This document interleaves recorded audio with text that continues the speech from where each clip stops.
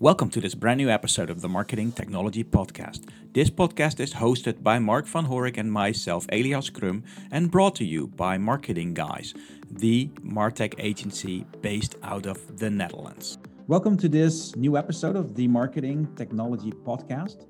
Today, I'm delighted to have a new author on the podcast, Eric Schwartzman, who wrote The Digital Pivot, Secrets of Online Marketing, which he recently published. And I'm keen to learn more about those secrets in this podcast. But first of all, can you introduce yourself, Eric? Sure. Elias, thanks for having me. And it's a pleasure to be here. My name's Eric Schwartzman. I am a digital marketing consultant in Los Angeles. And I just released The Digital Pivot, Secrets of Online Marketing. Nice. So in that playbook, which we're going to talk about later, which is very accessible to all kinds of readers that want to start out in online marketing.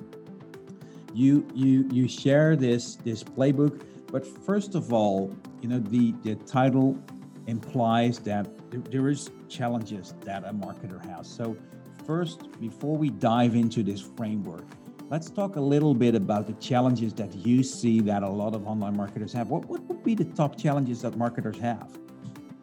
Well, the reason I wrote the book is after the pandemic hit, I saw so many small and mid-sized businesses that had sort of sat the digital revolution out and got around it by going to trade shows, taking clients to dinner, taking clients out to play golf. And, they didn't need to rely on their digital presence to create leads and opportunities.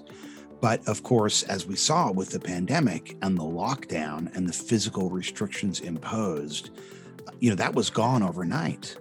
And so those companies that didn't have a digital presence that they could use to generate deal flow were laid bare, and they had no way to compete anymore. Now, you and I, we are in this space. We work with companies that are in this space, and we bring companies up to speed in the world of digital marketing. But, most companies don't understand how to do digital marketing. Most companies are getting, particularly in the world of small business, wiped out by Amazon. They're getting marginalized by Yelp, which takes a percentage off of every sale they generate, by Grubhub and the food delivery apps, which also take a percentage of every sale they generate.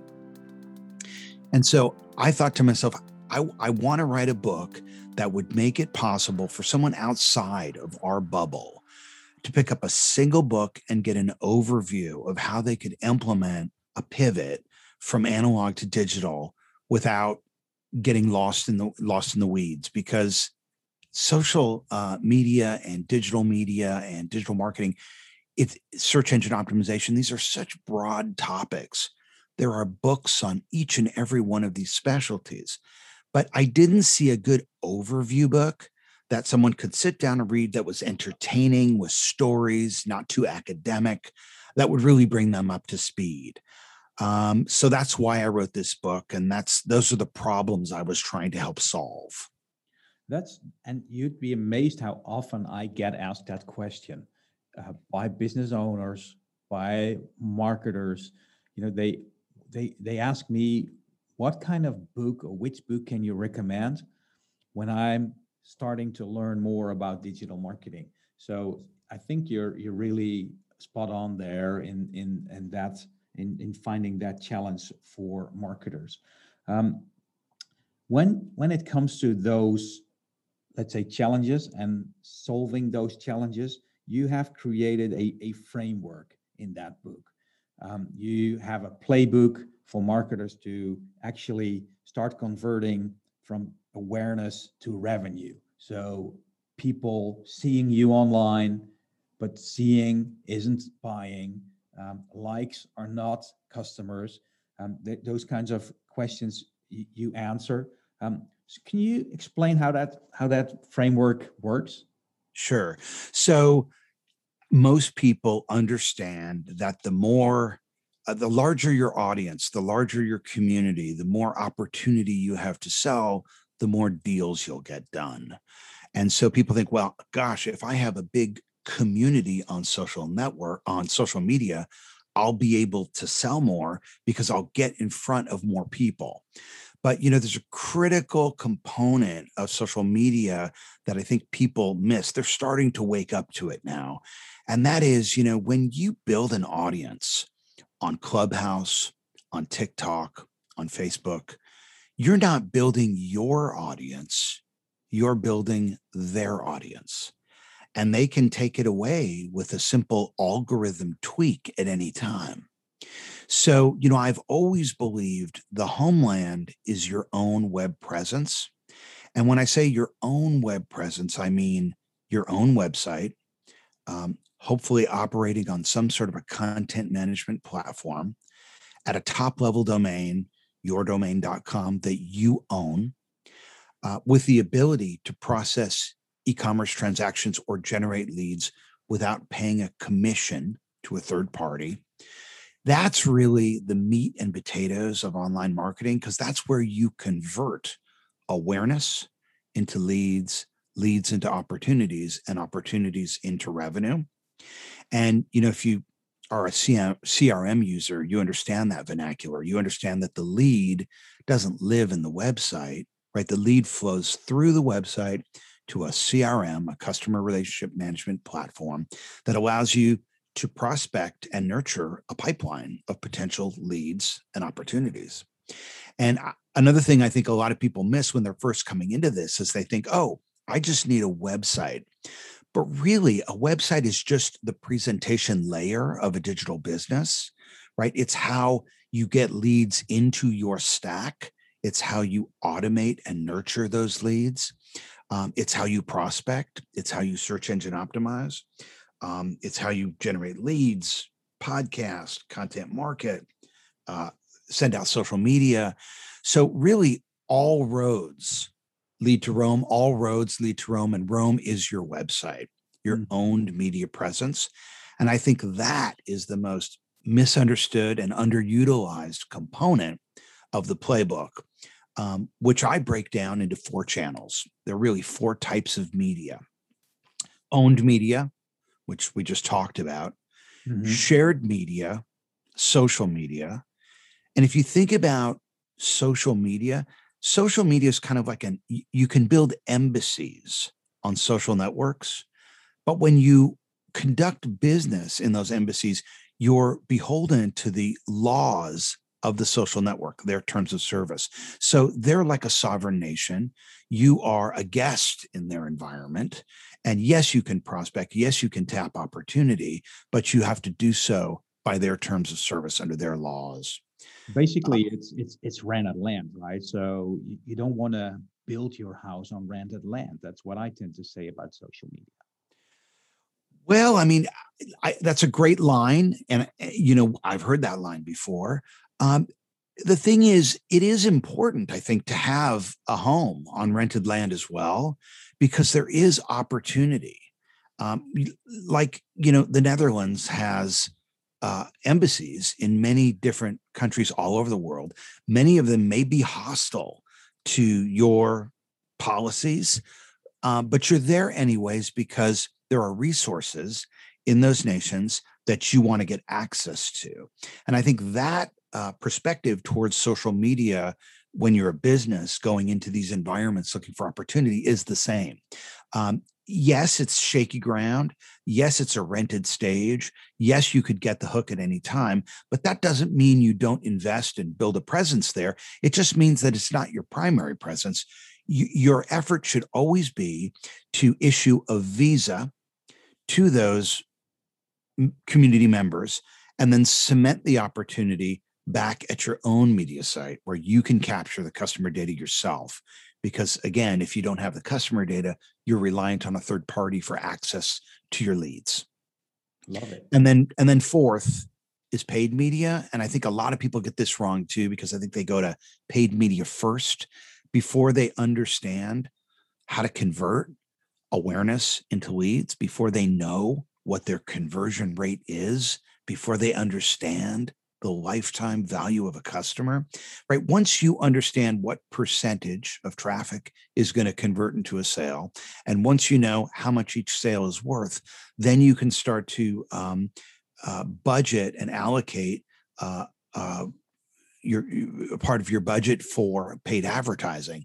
But unless you really know what you're going to generate from that investment, going to paid media is foolish. So that's the order and the playbook that I lay out in the book. It starts with owned media. First 4 chapters are about that. Then it goes into shared media, social media. Then it goes into earned media, which is digital PR. And then last but not least, paid media.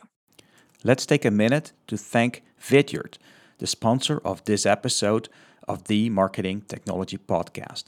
As you know, we're big fans of Vidyard. Vidyard is an easy-to-use yet powerful video solution that makes it easy to create videos, host them ad-free, share them with others, and track their performance. Whether you're recording a video for one person or sharing it with the world on your website, it's easy to manage your video content. The solution is built for business with strong analytics, integrations with top enterprise tools, and customization options that answer your unique needs. You can upload or create marketing videos and embed them into email campaigns, landing pages, and blog posts to generate and engage more sales-ready leads. You may use interactive video elements and video personalization to boost viewer engagement, accelerate the buyer journey, and convert viewers into pipeline. You can record your screen, webcam, or both. From product demos to customer testimonials to live-streamed Q&As, anyone can create their own videos in just a few clicks. You use video analytics to measure how each video impacts revenue and how they perform across your website, email marketing, YouTube, and more, all from one central dashboard. Sign up for your free Vidyard account today by going to vidyard.com/marketingguys. That is vidyard.com/marketingguys. And just like you guys, the team at Vidyard can't keep up with all these promo codes on podcasts, so they are making signing up as easy as possible with no promo code needed. Just go to vidyard.com/marketingguys to start using Vidyard completely free, and as a bonus, get their 2021 B2B Video Trends Guide for free. I'm through those stages, and I have a business. Let's say I have an e-commerce business, and I want to build this web shop, and I go through the other channels as besides my own website. What other things do I have to take into account when I'm when I would like to grow that business? What other factors like maybe analytics, or what kind of people are talking about data-driven marketing, or what Sure. other elements should I take into account?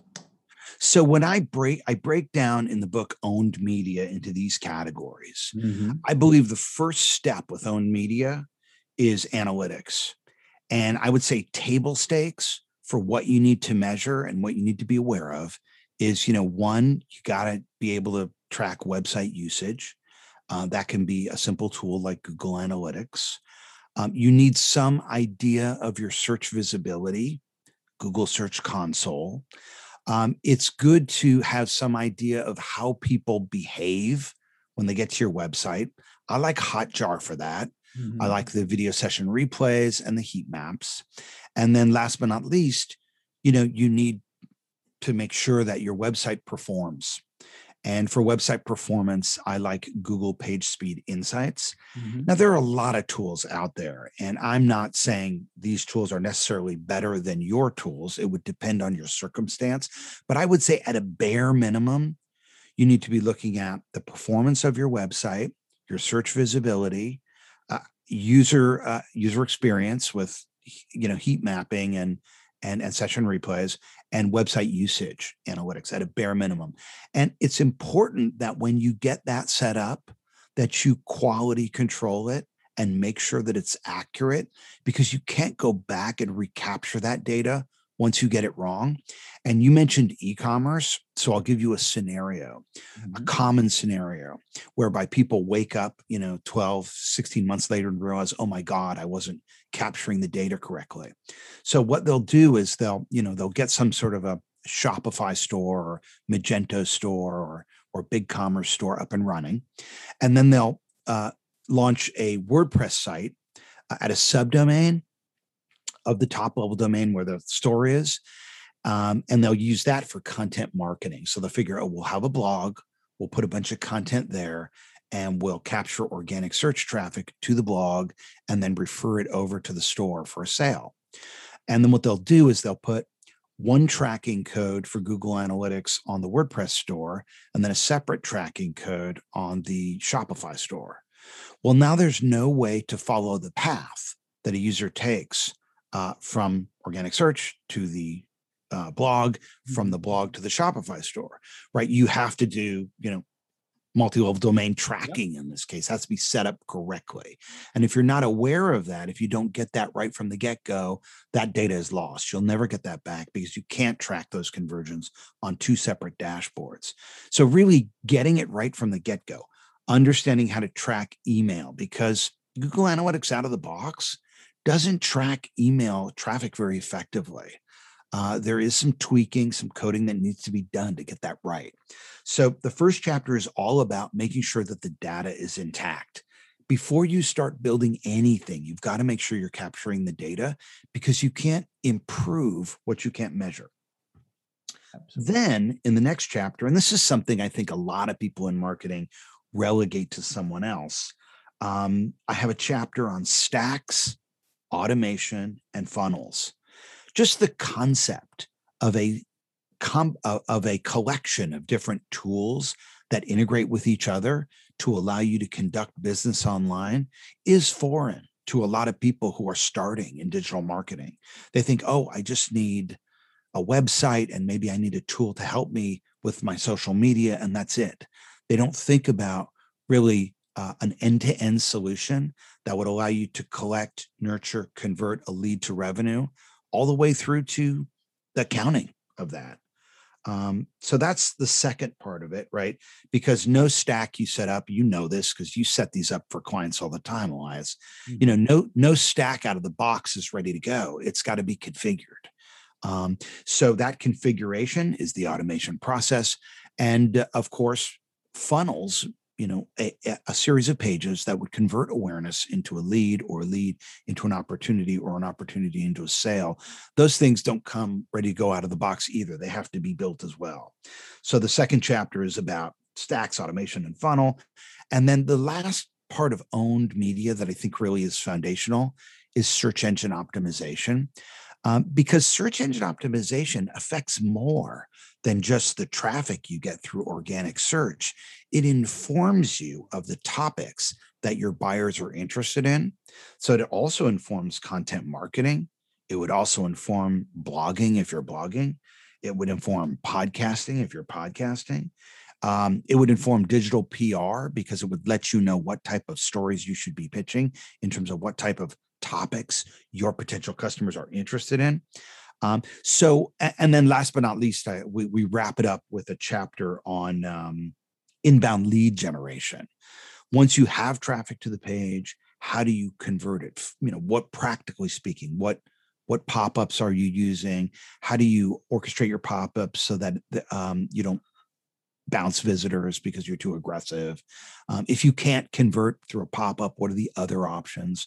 I talk a lot about forms, because if you don't have a good form tool, you're going to get all sorts of spammy registrations from SQL injection attacks. Mm-hmm. And if that all sounds like, Greek to you, I explained it in the book, but basically, there are all sorts of people who are, instead of signing up for your forms with their first name, last name, and email address, they're actually putting commands into those fields and trying to hack your website.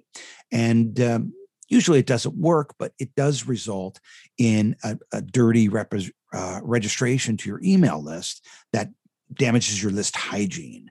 So I talk about, getting your forms right, often I've found that most of the CRMs out of the box don't have the best forms. And I typically go to Gravity Forms for something like that because I believe they are sort of the best of breed in that category. So that's pretty much a once over of the framework. Oh, cool. So it's a very practical approach and very digestible for marketers. And I highly recommend people reading the book. It's called The Digital Pivot, Secrets of Online Marketing. I will share a link to your profile and to your website, of course, in the show notes, so people will know where to find you and where to find the book. I would like to thank you very much, Eric, for being on the Marketing Technology Podcast. I liked the way you in a very digestible way explain things, because people in marketing always make these things very complicated. They also, when you read books or read blogs about it, people tend to write very, very difficult and very high over on these things. You make them very practical, so I love it. I recommend all people to buy the book and go dig into it, and it's very, very, very easy to read books. So thank you very much, Eric, and I'm looking forward to your next book. Thanks, Elias. Appreciate you having me.